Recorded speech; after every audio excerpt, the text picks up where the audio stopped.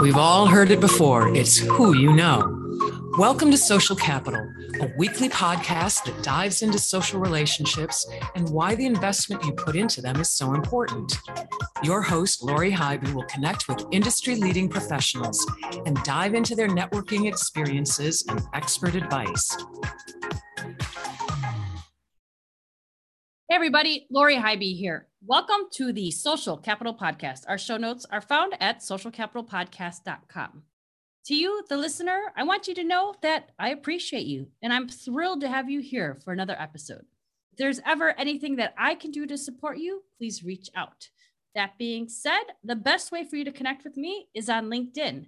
That's a channel that you'll find me most active, posting daily information about marketing strategy, tips, all podcast episodes, and upcoming events. If you'd like to connect, make sure to send a note with your connection request that references Social Capital. I can't wait to hear from you.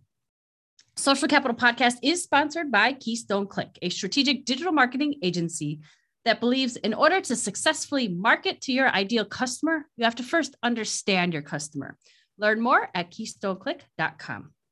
Today's guest is Tim Ash. Tim is an acknowledged authority on evolutionary psychology and digital marketing. He is a sought-after international keynote speaker and the best-selling author of Unleash Your Primal Brain and Landing Page Optimization. Tim has been mentioned by Forbes as a top 10 online marketing expert and by Entrepreneur Magazine as an online marketing influencer to watch. For 19 years, he was the co-founder and CEO of SiteTuners, a digital optimization agency. Tim helped to create over $1.2 billion in value for companies like Google, Expedia, eHarmony, Facebook, American Express, Canon, Nestle, lots more on that list. All right, everybody, let's say hello to Tim. Welcome to the show. Thanks, Lori. Great to be with you. Excited to have you here. You are in a world that I love talking about, so I know today's going to be a fantastic conversation.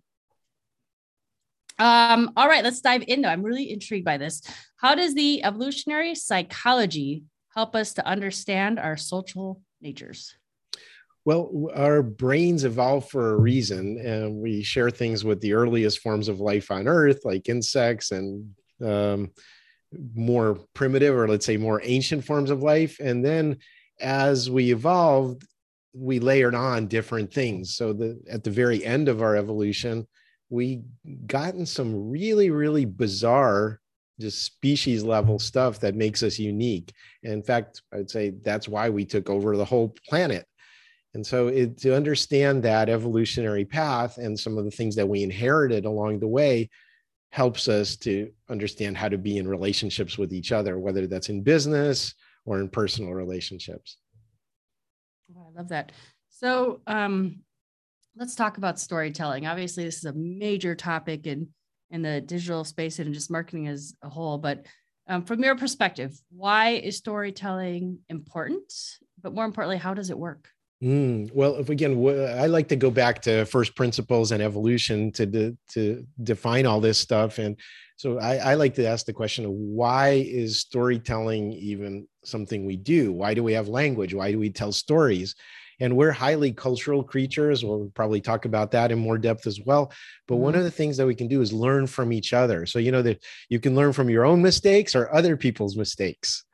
And by being able to learn from other people's mistakes, we avoid danger. We increase our chances of survival. So if I said, hey, Lori, if you keep going down that forest path and around the bend, you're going to run into a really angry mama bear and it's going to tear you to shreds. I got the scars to prove it right here. I'm still bleeding from it. The encounter with the bear, right? That'd probably be useful information to you. Can we agree on that? Absolutely. So basically what I did just saved you was the danger or the time investment, the uncertainty of dealing with that situation by telling you about it. So what I did is I kind of transferred my experiences into your head. I don't know if you've ever watched the old Star Trek show. They had Mr. Spock. He was a very logical Vulcan, and he could do this Vulcan mind meld. He'd put his hands on your skull and transfer his experiences directly into your head. And it seems so far-fetched, but that's essentially what stories do. They've shown on brain scans that if a teller is telling a story with a very slight delay, The recipient on the other end is activating the same parts of the brain. So you're really doing a kind of a mind meld and transferring your experiences into someone else by telling a story. Very powerful way to help you survive. So I love that. And your focus, it sounded like, was heavy on the education side of things, but also storytelling from my perspective. And just the way that people connect is, and want to be part of a conversation or pull more information, is not only education, but also entertainment. And I think it's a combination of the two. Well, again, from an evolutionary standpoint, I don't think entertainment is a goal, but I would say that entertainment helps the medicine go down. So if I'm telling you an experience, I might choose to be funny about it, and then Sure. That makes you more engaged with it, which forms a stronger memory of my story. So absolutely, that's important. One other thing that's super important is knowing that the morals that people get from the same story are going to be very different based on our experiences and our cultural beliefs. Mm-hmm. It depends on which tribe we're in. So the same objective reality will land very differently when I tell that story at different audiences. I'll use this example from the book. Imagine this objective reality, which I can film with my cell phone and record a video of. The matador stood in the center of the bull ring and the bull charged at him. He deftly sidestepped and plunged his sword between the bull's shoulder blades, striking its heart and killing it instantly. Okay, now that's something, again, objective reality. I can video record that. Mm-hmm. Now, let's think about potential audiences for this. If I was telling this story to someone in Spain that liked bullfighting, they probably, the themes or the morals they get out of it would be along the lines of, okay, it's about man versus nature. It's about discipline and being an impeccable warrior. It's about tradition, all of these generally positive things. And if I told it to someone from PETA, People for the Ethical Treatment of Animals, they would think, well, this is cruelty and animal torture, and then followed by animal murder. And people are subsidizing the watching of this by paying money, and it should be stopped immediately. So the morals of the story are going to be different depending on your audience. And it's Sure. really, really important to understand who you're talking to. Yeah, I 100% agree with that. Let's change a little bit the topic now around tribes. So why do we form into tribes and groups and whatnot? Well, yeah, I mean, that is kind of a great follow-on that, like I was just describing two different tribes, bullfight lovers and PETA, right? Those are two Mm-hmm. different tribes. And you can make a lot of assumptions about how they would respond to a story like that just by knowing they're members of those groups. The reason that we form into tribes from an evolutionary perspective is that we're weaker individually. So there are some animals that can survive on their own very well. Alligators, sharks, mostly things that lay eggs. But when you start moving into mammals, where we might be weaker individually, but we have the protection of the herd. And we congregate, we feel bad when we're cut out of the herd or are alone and so on. That's just part of our mammalian inheritance. But with humans, the whole last part of my book, the last several chapters, is called hypersocial. We depend on each other to an incredible degree. And we place this one big evolutionary bet on learning the cultural package around us from other people. That's what helps us survive. We live decades beyond our reproductive years because we're transmitting culture to the younger generation and things that are of value. So we're the only animals that live a couple of decades beyond our reproductive years. So we're definitely an outlier there. And all of that cultural transmission helps us to survive. And we can only learn that from our immediate tribe. So the tendency to cluster into tribes, to pass on information in a way that's unaltered. In other words, if you're not a good team player, we're going to kick you out of the tribe. So you have to be willing to parrot information that the tribe is transmitting to other people without changing it, even if it overrides your own direct experience. So your eyes are telling you one thing, but your cultural package is telling you something else. You better be passing on the cultural package, because overall, group survival makes it so much easier for us individually that we're willing to override our own direct experience. Yeah. I'm, as you said all that, I have like vivid images of myself kind of in similar situations and doing just that. That's fascinating. That compliance, right? So if you don't comply with the wishes of your tribe or conform to it, there's these escalating things that we do to keep you in line, from gossiping around about you, denying economic opportunities, mating opportunities, throwing you out of the tribe. That's a pretty extreme one, or even killing you. So it depends on how bad your transgression is, right? But keeping that tight team is the goal and what helps us to survive. And by the way, the one thing that makes us unique from other animals and primates is that normally our tribe contains a lot of people that are genetic relatives. So it makes sense to try to help their survival. So that might be 100 to 200 close people. But with humans, we have these overlapping tribal identifications, I guess you could say. For example, I might be born to certain parents. Okay, that's my family. That's my tribe in that sense. I might choose to shave my head, which I do. So I'm part of the streamlined haircut tribe. I might choose to drive a Mercedes. So that makes me a Mercedes driver. And sometimes I associate with that tribe. But some of these things are involuntary. For example, no one chooses to be an orphan or to be born in a particular place. Or to end up a certain skin color or kind of racial background, if you want to call it that. So which tribal identity we activate depends on our circumstances. Sure. Yeah, absolutely makes sense. And really fascinating too. Well, this is going to be a good time to pause for a quick message from our sponsor. Social Capital is sponsored by Keystone Click. Located in Milwaukee, Wisconsin, Keystone Click is a strategic digital marketing agency focused on helping their clients generate and nurture opportunities online. For Social Capital listeners, they've created an awesome Guide to Profits booklet featuring 42 tips on how to build brand awareness, generate leads, and nurture those opportunities online. Visit keystoneclick.com/profits to download your own guide today. Tim, I know we've been having a fascinating conversation around people and how they make some of these choices and decisions in life, but let's talk about networking, because that's what relationships all come down to. And when some individuals hear that word, it's evoking fear, hesitation, and uncertainty. And I'm hoping you can help alleviate that by sharing with our listeners one of your most successful or favorite networking experiences or stories that you've had. Yeah, and again, I want to take this back to our psychology and why we do all of this. It turns out, what we think of as the rational part of the brain, as opposed to the primal part, is there mainly to model and update our social relationships in real time. So, for example, it's like, oh, Lori, I went on your podcast and you might know this other person who's running this other podcast. And I want to get on their podcast. But I know also their sister-in-law and we don't agree on political views and she's not friends with you. Okay. Or something like that, right?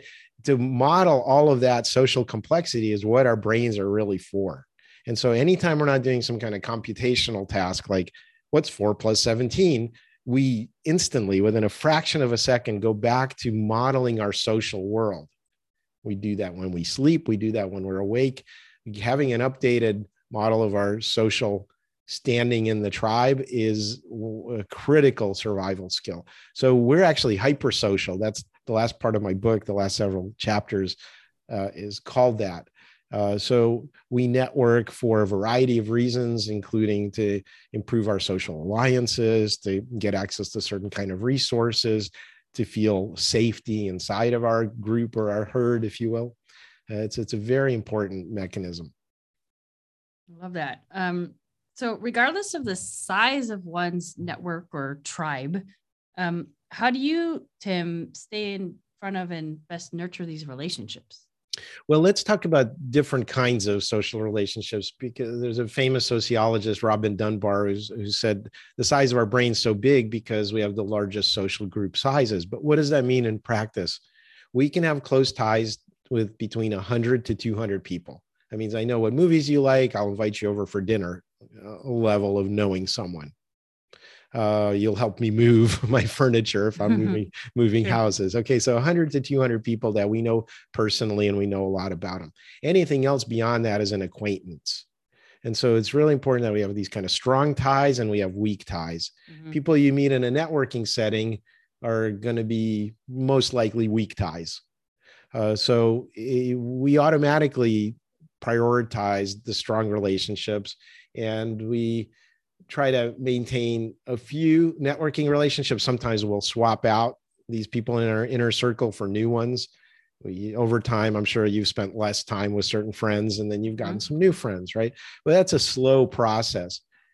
And that's not to be confused with social media, because I'm not kidding anyone. If I have 15 or 17,000, whatever it is, LinkedIn connections, I know you're a LinkedIn fan.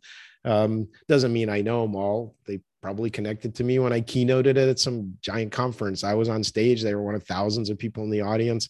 They're not like my bestie.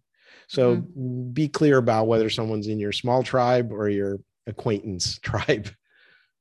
Yeah, I think that's a good way to position it. And then as far as managing and fostering those relationships, you probably want to invest more time in those that are in your smaller tribe. Yeah. And the rest, if through social media, you can amplify, you're essentially broadcasting one way. Yeah. Those people can like or comment, and you might respond to a few comments and have some intermediate relationships, but they're probably never people you've broken bread with or met in person. By the way, there is nothing that can substitute for personal connections, in-person connections. Yeah. I know a lot of us suffered from mental health issues. I know my teens have during the pandemic, and nothing can replace face-to-face contact, shaking hands, all of that. I agree 100%. Before COVID, one of the questions I would ask my guests is, do you prefer in-person or digital networking? And the majority of the time it was in person. Then, you had your super introverted individuals that definitely prefer to be behind the screen. But, COVID, baby, stop asking that question, basically. Yeah. And I would say that nobody really prefers the screen stuff. All the studies I've seen, introverts, extroverts, people actually feel more isolated by just, having a phone stuck in their face and doing all their interactions that way. Sure. So Tim, what advice would you offer the business professional who's really looking to grow their network or their tribe? One of the most important things is you can't have the megaphone. You can't really shout loud enough to be heard over all the other noise out there. And the brands like Sony or Apple or Disney or Coca-Cola took hundreds of millions of dollars and decades to build. And I'm saying your personal brand equivalent of that, if you just try to be omnipresent, I think that's a mistake. A lot of people stretch themselves too thin. They're on every social platform and they're active everywhere. And what they really are is a mile wide and an inch deep. So you're not really building durable connections. So what I'm a big fan of is having a really, really clear editorial voice. What's your personal brand? If I asked you 3 adjectives to describe your personal brand, most people couldn't come up with that. So what you can do is use that editorial or brand voice to attract people to you. So it's the opposite of the megaphone and broadcasting. And you're saying, here's my crusade. Here's what I'm passionate about. If you're in my tribe, come join me. And you want a pull effect like a magnet instead of a bullhorn. Oh, I like that. Yeah. I mean, that's kind of the inbound marketing philosophy in general, right? Yeah, absolutely. And so with that, but most people don't have a clear voice. So I'm just going to take a stab at my own in the moment and say, I'm on this podcast. I want you to know that I'm passionate and I'm funny and I'm direct. And so every communication coming out of your mouth or in your emails or on your social media posts better embody all 3 of those. So you say, oh, look, it's Lori. She's passionate, direct, and funny, if that's your brand. Yours is probably different than mine. But the point is, everything coming out of your mouth or your keyboard should have that very strong editorial tone. And that's one of the cheapest kinds of leverage you can get in networking. Yeah, I love that. Here's a fun one now, Tim. If you could go back to your 20-year-old self, what would you tell yourself to do more of, less of, or differently with regards to your professional career? Well, I would probably start, and I'm focusing more and more in my middle age on, I would say, foundational stuff. So the one advice I'd give my 20-year-old self is get 7 to 9 hours of consistent sleep on a regular basis. Don't cheat yourself. Actually, don't do social media and flip through your phone just before you go to bed. Have a phone-free evening, or at least the last half hour as you're coasting down into sleep, and get regular sleep is daily life support. I have a whole chapter on the evolutionary reasons for it in the book, but I think that's my number one self-help tip for anybody. Love it. Yeah. Sleep is definitely precious and can be a hot commodity sometimes. I'm going to give you the opportunity to interview me. What's something that you'd like to ask me? Well, you've also run a digital marketing agency. I want to ask you, what is something that you beat your head against the wall for before learning about how to persuade people?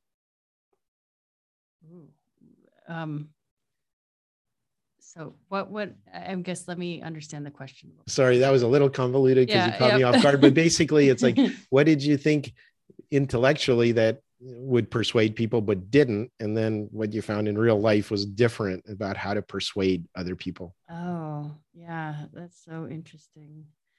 I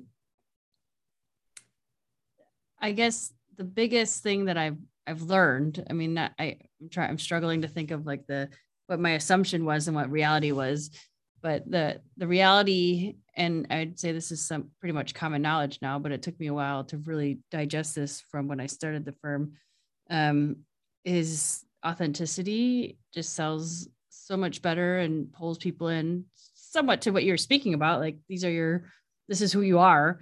But just being true to yourself, and not dangling the carrot that there's, a secret sauce out there, but just being direct and saying, this is how you do it. And being true is going to attract the type of people that you want to be working with. So being true to yourself is going to attract the type of people that respect and appreciate that. Yes. The ones that are drawn to you. Exactly. That's what I was talking about, that flying that banner. I'm the Pied Piper, follow me. It's a magnet and not the bullhorn, like I like to say. Yeah. I love that. I'd say that's probably the biggest thing I've learned over the years, as opposed to the assumption was trying to be something that I wasn't, or more so trying to say what I thought people wanted to hear. Right. If you're true to yourself, at least one person in the world will be happier. If you try to be the chameleon for everybody else, no one's going to be happy. Yeah. It's interesting and fascinating to me that how long it took me to realize that. But I think that's just time in itself and experience, to your point. You just have to kind of go through the hurdles. And I'm really good at learning my lessons the hard way, as much as I appreciate the stories that people share with me. Well, as far as that goes, I would say, most, as I mentioned, people think you can learn from other people's experience or your own. What I realized is that there's actually two more categories that are much larger. One is people that learn from their own repeated mistakes. And then there's the fourth category, by far the biggest, which is people who never learn. I try to avoid the repeat mistakes. Good. Well, then you're ahead of the game as far as I'm concerned. No, if there's a mistake, I go, what did I learn to make sure that this will never happen again? That was a fun question. And I mean, you said I threw you off guard, but you definitely threw me off guard. So we're even. Yeah, I appreciate that. Any final word of advice that you'd like to offer our listeners with regards to growing and supporting a network and tribe? Understand human psychology. Again, to me, whether you want personal growth, or you want better relationships, or you want to be successful in business, leadership, marketing, sales, it's all around persuasion. So what you're trying to persuade is the human brain. Forget about the tactics, forget about the technology, and focus on the evolutionary psychology, because that tells you how the brain works. And that's applicable in a really broad set of circumstances for your whole life. So if you want to be better at networking, understand the brains you're trying to network with. I love that. Yeah, so true. So important. So Tim, if anyone is interested in getting in contact with you, what's the best way that they could reach you? Well, as you mentioned, I'm a keynote speaker as well as a marketing advisor for senior executives. So if you want information about that, go to timash.com. And if you're interested in my book, which, like, as we've talked about, it's kind of the operating system for being a human being, you can go to, actually, wait, I'll do one better. If you want the chapter of your choice from my book. So just go there, look at the table of contents, pick a chapter. I'll send you the PDF. Go to primalbrain.com/book and you can get it there. Cool. All right. We'll include all that information in the show notes here. Tim, thank you so much for taking the time to be on the show today. Oh, Lori, it's been my pleasure and a lot of fun. Absolutely. All right. This wraps up our episode of Social Capital. A huge thank you to Tim for taking the time to connect with us. And as mentioned before, let's connect on LinkedIn. I'm looking forward to hearing from you shortly, and I hope that you enjoyed today's show. Most importantly, go reach out, connect with someone, reconnect with someone from your past, or find someone new to connect with, like Tim. That's what it's all about. Go and build those relationships. That's all for this episode of the Social Capital Podcast. Visit socialcapitalpodcast.com for show notes, more episodes, and to see who will be on the show next. Thank you for listening, and we'll see you next episode.